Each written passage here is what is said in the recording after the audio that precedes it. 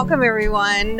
This is Class Disrupted, Season 3, Episode 1. We're excited to be doing this with you. Hey, Michael. Hey, Diane. It's good to see you actually in person. It's so weird and so wonderful at the same time. We're having a blast being amongst people, friends out there in the audience, and actually getting to do this and have a conversation. And as you know, Diane, we started this podcast originally and this session today as an outgrowth of that, really as the pandemic set in, trying to help parents and educators make sense of all these changes going around them, but also take a pause and do something about them to transform schooling more broadly. Indeed, Michael. And I think when we first started at the beginning of the pandemic, we were both really hopeful that we would see this as a catalyst for some big change right out of the gate. We spent most of last season just sort of tracking as people were just trying to make it through. But as we launch this third season, I think we have that hope back again that, we might see some of the change we've been both advocating for a while. Yeah. And so as we explore these, and we're going to be dedicated, obviously, in each episode, we have different things that we want to hone in on and amplify more for folks. We thought we would start today with a question of what's on your back to school shopping list. And that may sound like a bit of a bizarre question, but it occurred to us as we were planning for this that school leaders across the country right now in very different circumstances, and we know things are still not back to quote unquote normal by any stretch of the imagination, are going to be looking for different things to help them through. And at a conference like this at the ASU GSV Summit, thinking about what are those things that you would like to be able to buy, and where's the market stepping up and delivering versus maybe not, would be a worthwhile conversation to have. So with that as prelude, let's dive in. What is on your list? I'm dying to know what are the pain points. Well, Michael, I think all good lists are made on pink Post-it notes. So I've got my top 5 here that I want to share with you, and I'm super curious to hear what you think about these. So number 1 has to be, in my view, any system, school, district that doesn't yet have one-to-one devices and bandwidth at home for kids. That's got to be the top of the list. And I think a lot of us are there, and the pandemic certainly was a catalyst. And, we started Class Disrupted by talking to Evan Marwell about this, and I'm really excited. I think we've made significant progress in the last 18 months, but for those who aren't there yet, you got to go number 1, baseline. Every kid needs a device. Every kid needs bandwidth. And I do think that it's fundamentally different, right? We know that we're still not where we need to be by any stretch of the imagination, but it feels attainable, as in the technology is clearly there. It exists. We know what we need to do. There are dollars likely moving through the stimulus right now to help it. As we know, the Senate voted literally this morning on the $1 trillion stimulus. And so there is progression, I think, against that. I am more optimistic, I think, than I was even 6 months ago on this count. Yeah, I am too. And I will say, as a system that's been there for quite some time, I just think it's table stakes for what we need to do and how we need to. This is paper, pencil, textbook in this modern age. And it's actually, just to double click on that before we go on your second point, because I do think that there's been an evolution on this, and certainly in my own view, but I think in the views of many, which is it's kind of the trapper keeper, right, of the 21st century. It's just table stakes. And yeah, that actually means a lot of individuals will pay for it, but where they can't, the school systems need to step up and provide it, because it's just awfully hard to function in today's society. World without it. Yeah. For their parents, let alone them as students trying to figure out how to succeed in this society. Indeed. So that's number 1. All right. So what's number 2 on your list? Number 2 are, I'm going to call this loosely tools. Here's what I'm looking for. Tools to support social emotional learning and development. But let me I have some very specific criteria here. So 1, these tools need to really bring together the science of learning and development and human development. They need to integrate them that science in a way that really is trauma informed, that's centering students of color, that makes it easy to incorporate in the day-to-day lives and routines of teachers and students students at school, and that help with connectivity and connection, human connection. And I'm not confused by tools that sort of like got the SEL sticker slapped on them because that's the hot new term. Like we need supports that really help people translate that science into practice in a very pragmatic and practical way. So I want to dig a little bit deeper on this because I think there are tools out there in sort of curriculums, as you said, right? Yeah. For trauma, for example, Yeah. right? There are good online curriculum for a variety of these things. Ripple effects come to mind. Some of these others. There's interesting programs out there. Sown to Grow, I think, is one that helps you set goals, right, and do some of this more on the habits of success side, perhaps. Yep. But it sounds like you're saying actually integrated with the day-to-day routines of the classroom itself, if I'm understanding you correctly. I think that's right. And in the interactions, we've talked a lot about how we think time needs to be repurposed and reused. And so thinking more broadly about the experiences in community and in school on a daily basis. Look, we've all read the reports, like hundreds and thousands of kids lost to the system over the last 18 months. Well, they're lost because they have no connection. They have no human connection.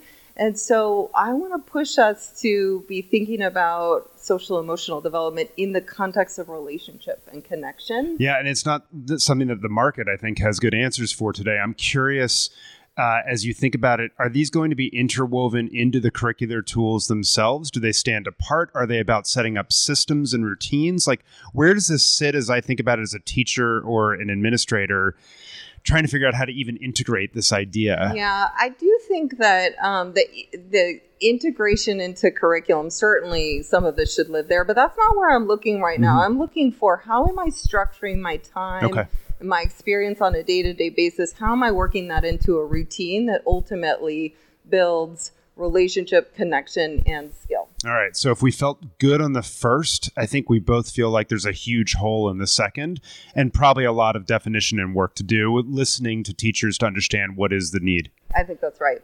All right. So number 3. All right. Number 3. Okay.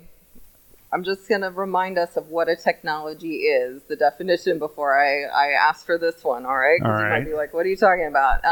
And a technology is the application of scientific knowledge to a practical, problem or application. So I'm shopping for a new grading policy. A new grading policy. Say more.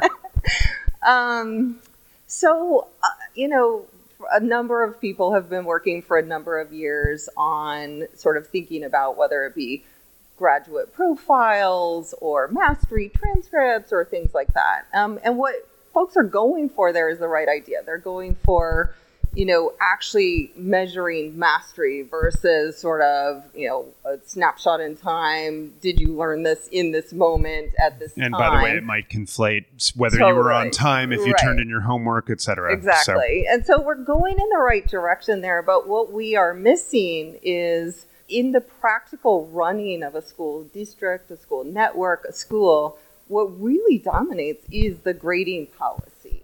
And this is one of those structural elements of education that is deeply flawed and needs to be rethought. So whether any of us like it or not, we are still in an A to F system in this country.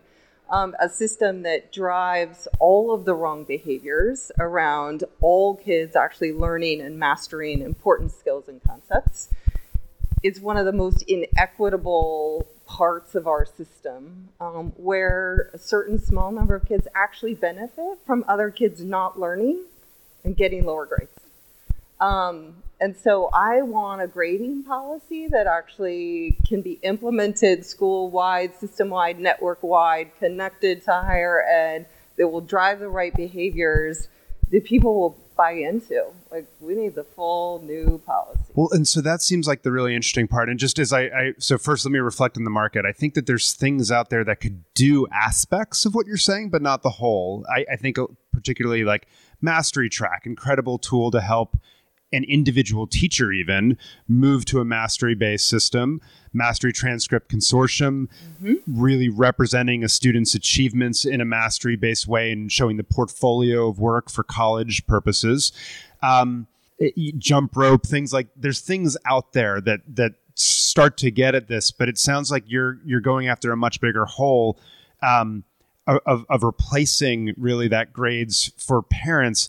It's interesting. I want to tell you a story that I had an experience with recently, and just sort of get your take on it. It was from, so I this is not my first in-person conference since the pandemic. I have to be honest here. First one was in Boston. It was Learn Launch. We had a little consultancy. I feel like I'm admitting something. I know. I'm like, right? Were you cheating? Yeah, exactly. Right. So so we did these consultancies with superintendents and principals, and one was a school from a relatively well-off community in Massachusetts that had moved to mastery-based or standards-based grading. And there was rebellion from certain families because they didn't understand it. It was complicated. It was in a middle school, and they felt like when they get to high school, you're going to have to go to real grades, quote unquote, and colleges won't know what to do with this system and the whole thing that you've heard before. And I guess a takeaway I had was like grading, it needs to be changed, but it should be on the back end of a longer change management process of moving to mastery-based and so forth first, because it's so unfamiliar to parents. It's like organ rejection almost. And so how do we deal? Will your tool help us tackle that, or like how do we deal with that? Well, and I think that's what I'm looking for when I'm talking about a grading policy as the technology, which is the full infrastructure. Because I think that what we both know is when you just rip something out and you don't have something compelling to replace it, that's not change and it's not going to stick. And also when you bring a tool in that sort of sits outside or on the edges or still has to be translated into grades, you're not actually making the systemic change that you need, the structural change that needs to happen. And so that's why in my mind, when I dig in, it's the policy aspect. So, as you know, we've developed a mastery-based assessment system that we've been using for 10 years now. It still gets manually translated into an A-to-F system so our kids can get into college. And so I'm pushing myself to think about how do we take the next step? So interesting. One more on this, just to sort of dimensionalize it, which is a story I told you last night when we were talking about this, which is I was reading recently a story of someone who had pulled their child out of the school system because they had some learning challenges, and when the pandemic hit and they saw particularly hard of hearing was the issue, and the remote schooling experience was just a non-starter in terms of being able to translate and make it work. And so when the parent was trying to find a curriculum for this fifth grader who had gotten A's their entire life in math and so forth, and went to find a fifth grade math curriculum. First, they did some diagnostics, and the diagnostics repeatedly from multiple sources showed this student is actually at a third or fourth grade level of math. And so parent called the teacher and said, "What's going on?" And they said, "Oh, this is the grading scale for students with learning difficulties. And on that dimension, she's getting an A." And I was just thinking, holy cow, we've got a lot of work to do. Well, and I think what you're surfacing in that story, Michael, is the pervasive problem, which is the A-to-F system isn't actually giving anyone good information. And it's pointing a bunch of people in the wrong direction and giving them bad data and bad information that they're acting on. And, what's interesting is there's a lot of work on the other side from folks who are trying to engage with parents, where the school will say, we can't actually tell parents and get them to understand when their children aren't performing. So it goes both directions. And I think rather than assuming it's flaws in all the humans, I think there's a flaw in the system. In the system itself. Well, as my mentor, Clay Christensen, always used to say, it's rarely dumb people deciding to do dumb things. It's normally dumb systems that force smart people to do dumb things. There you go. I wanted to push on this one just because, as you know, and folks who listen to the first season of Class Disrupted will know, grading is like my bugaboo. It's the one that I got the most angry and animated about, and that my mom always appears in these episodes as my foil. But but I think it's a really important issue because the grading policy, it seems, wouldn't just solve the problems in the day-to-day classroom experience, but it would also help with the communication and translation part to the parents so that there wouldn't be outright rebellion also. Yeah. Fair? I think that's right. All right, let's get to number 4 All right, number 4. Okay. I'm going to call this one, I'm looking for active learning experiences. All right. And I think one of the benefits of the pandemic, if we really look at what was going on, is we saw a significant number of community organizations and community places step up and step in to support our students. You know, as schoolhouses were closing across the country and parents were doing their best, they were seeking opportunities for their kids to keep learning and growing and developing. There's a ton of community groups that stepped up and filled really important roles. And I think one common element to what they did is they provided really engaging, active learning experiences. And, you know, this is what a lot of these groups do and do incredibly well. They do it generally after school and on the weekends because kids are captive, you know, in their school buildings during the day. But I think 2 beautiful things out of this. One, just reminding us that we always talk about, you know, porous schoolhouse walls and like breaking down the barriers between the school and the community. And if this isn't the reminder and the invitation to really make that happen, I don't know what is. And 2, that there's so many better ways for kids to be learning in a really active, engaged way than sort of sitting at a desk, paper, pencil, book. And there's all these assets that live in our community that we are not incorporating and integrating into the day-to-day schooling experience for kids. And it's a huge missed opportunity. Yeah, I couldn't agree more. One of the things I've been gratified out of the pandemic so far is that it seems like a lot of these community organizations you referenced that have stepped up and created these micro-schooling environments in places like Boston and Cleveland and so forth are going to continue to do that. Right. Which I think is tremendous because it'll bring people out of the classroom in many cases, create learning opportunities that count, regardless of where they occur. But as I'm looking at the landscape, Diane, where are you going shopping for your off-the-shelf software or tool technology for this? Well, I think I knew you were going to ask me that, and we should go back to the if they will count because I think that's we'll pick that up on the next one. But this has got to be local, I think, and so. What's interesting is I do wonder if there's a way to think about facilitating this in local communities and contexts, but this is where education truly is local, and that there are, groups and assets and people in local communities that have to be able to work together. And I think, again, that presents a huge opportunity. I've been thinking a lot about this because we have as you know, expeditions part of our program and curriculum. So our kids spend 8 weeks out of the year in the community. And as I think about expanding that even more, I'm like, wow, this isn't an opportunity for us to not only partner with, but make investments in local groups and local organizations, many of them led by amazing people of color, and helping them, scale to a place where they really can partner with us and engage with us. There's like a huge mutual benefit opportunity here. But I do think that it is local. Even the Boys and Girls Club, who have really stepped up during the pandemic, they are still a very local organization. So national brand, but really operating on a local scale. No, that makes sense. One of the things that I'm excited about in this area is big picture learning developed in Blaze, for example, which helps make these connections of what are the internship opportunities in your local community and things of that nature. For just as one example, whoyouknow.org, my colleague Julia Freeland Fisher at the Christensen Institute, they've maintained a lot of these software tools that help with social capital more generally. But it turns out a lot of these are these community-based organizations, right? And connecting into, often it's career pathing, but I don't think it has to be, opportunities in the community. So I do think that Like if number one, we were like, yeah, we've got that one. Number two, we were like, not really at all. Number three, not really at all.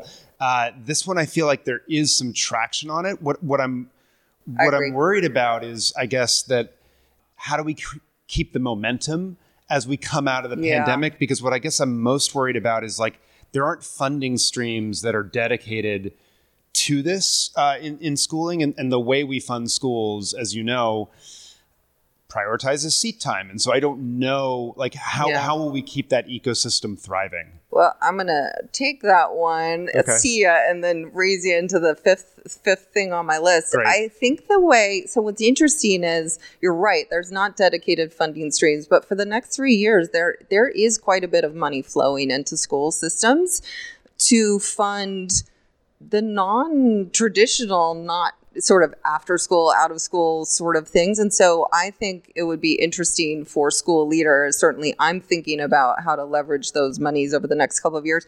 Now we've got a cliff problem that we've got to deal with. So I think we have to invest wisely. Right. We don't want piers to nowhere. We want bridges to somewhere. Yeah, exactly. Yeah. But I do think that there's an opportunity there that exists. Perfect. Should we hit number 5 on your list? Yeah, because number 5 for me sort of brings all this together and makes it possible. I'm not sure I'm going to win a lot of friends on this one, but what I'm shopping for is, I'm going to call it a learning platform. And, all the people out there are going to be like, oh, LMSs, we've got all these LMSs. No, they're not good. They're just not good. Okay. Say more. Because you're right. There's probably a bunch of people outside this room that are not going to be excited by that. Here's my experience as someone who's leading schools, running schools, in schools. They're very rudimentary in nature.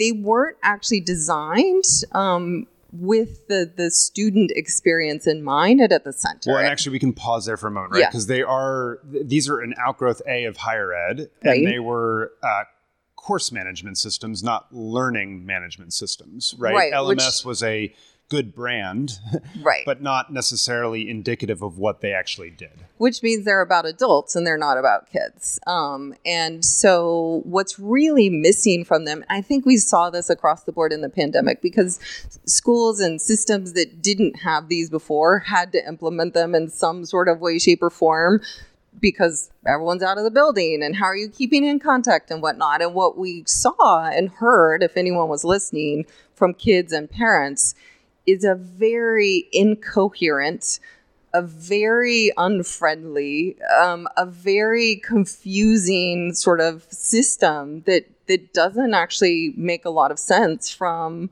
my seat and where I sit. And so I think what I want in a learning platform or system is, first, it has to be designed starting from what is the student experience. And what we need to be aiming for, higher ed might be different, but when we're talking about developing humans and developing skills, we need to create a coherent experience for that student. They should not be going to 6 different adults a day who have totally different systems that they have to manage and navigate and learn. They should have a coherent experience where the friction that is caused by having to switch like norms and rules and platforms and tools and all of that is eliminated. So that they can really deeply focus on the learning and the development, that learning and development is consistent across the experiences. There's a common vocabulary, there's a common set of skills that you're building over time, and that's what the system needs to be thinking about and oriented to. And I think there's a whole bunch of things that happen in a learning platform when you begin by designing from that perspective. Yeah, I love so much of what you just said, and my brain is firing in a bunch of different directions. It occurs to me that coherence piece, though, and I just want to center on that for a moment, was one of the most frustrating parts of the learning experience for people during the pandemic, of just jumping, trying to deal with logins, deal with disparate systems, deal with, 10 ways to log into, different things and so forth. But what's interesting about it is, I would say the lack of coherence is one of the biggest reasons, like reading scores and achievement is the way it is in this country, even before the pandemic. Like the lack of synergy between different courses, creating more interdisciplinary experiences that speak together.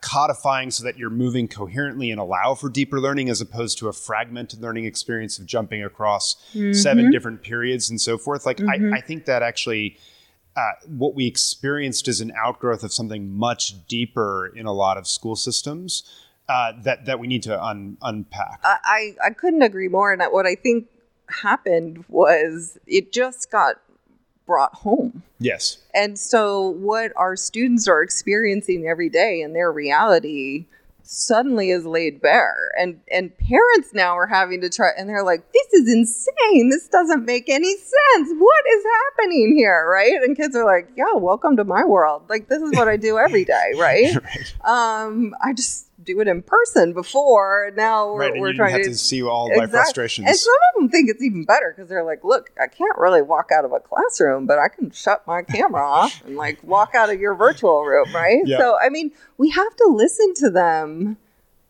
and hear what they're telling us. Yeah, no, I think seeing what people do with their time is one of the most important understandings of motivation. So, something you said on that front, though, I think is interesting, where you said maybe higher ed is different. I actually don't think it is all that different. And I'm glad you said that because I was sort of cutting them some slack. Yeah. Probably don't deserve it. I don't think they deserve it. But for those that don't know, Diane and I sit on the board of the Minerva University. Yes. Because it's newly accredited, which is exciting. And what's interesting about that experience, and you get to live it because your son is going to be a sophomore. Yes.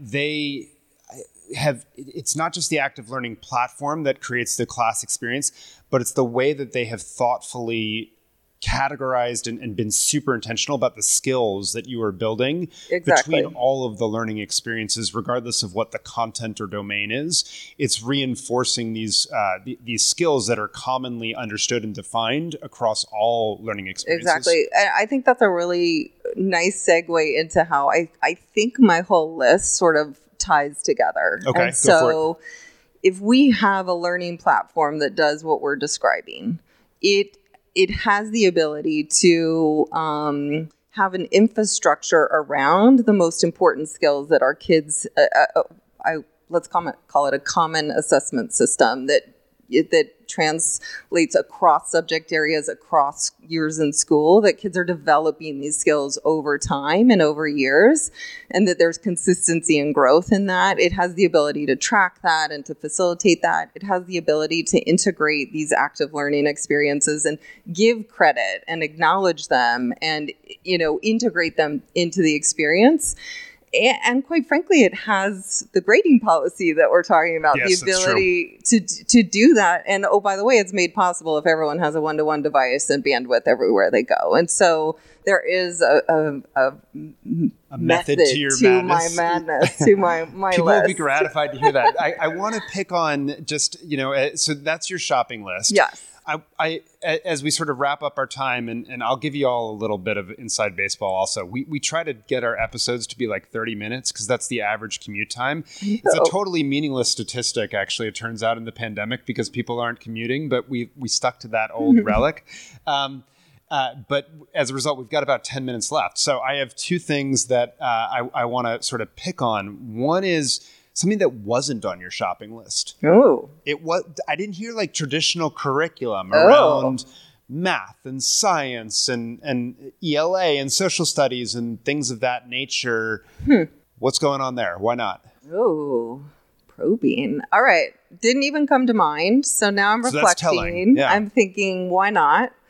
And here's what's coming. Here's what I think the reasons are. I think there's a few. One, look, whatever curriculum we were going to use or buy or what we did in the last 18 months, really, that's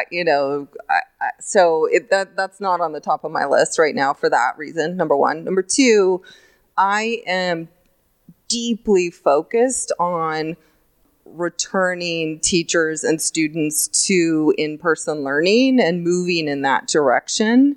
And I'm really focused on the relationships and the culture and the community and the connection that has been so lost and broken during the pandemic. And so as I think about those very precious sort of professional development time and whatnot at the start of the year, that's where I'm putting my energy. And so if you're going to bring in a new curriculum, you got to you have to invest everything in that. So this is not the moment to be doing that.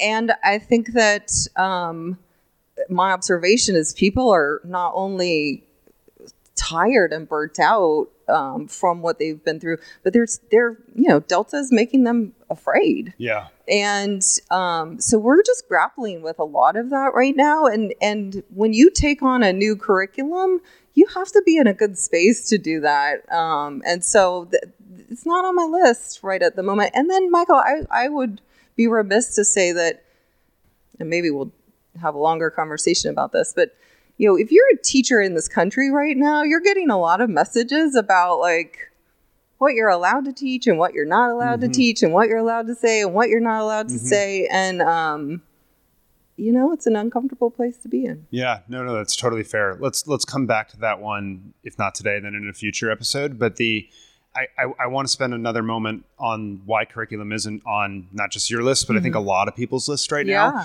which is something you said up front, which is when people rushed to the remote and knew online and digital was going to be a much bigger piece of what they were doing, people made those decisions. Yeah.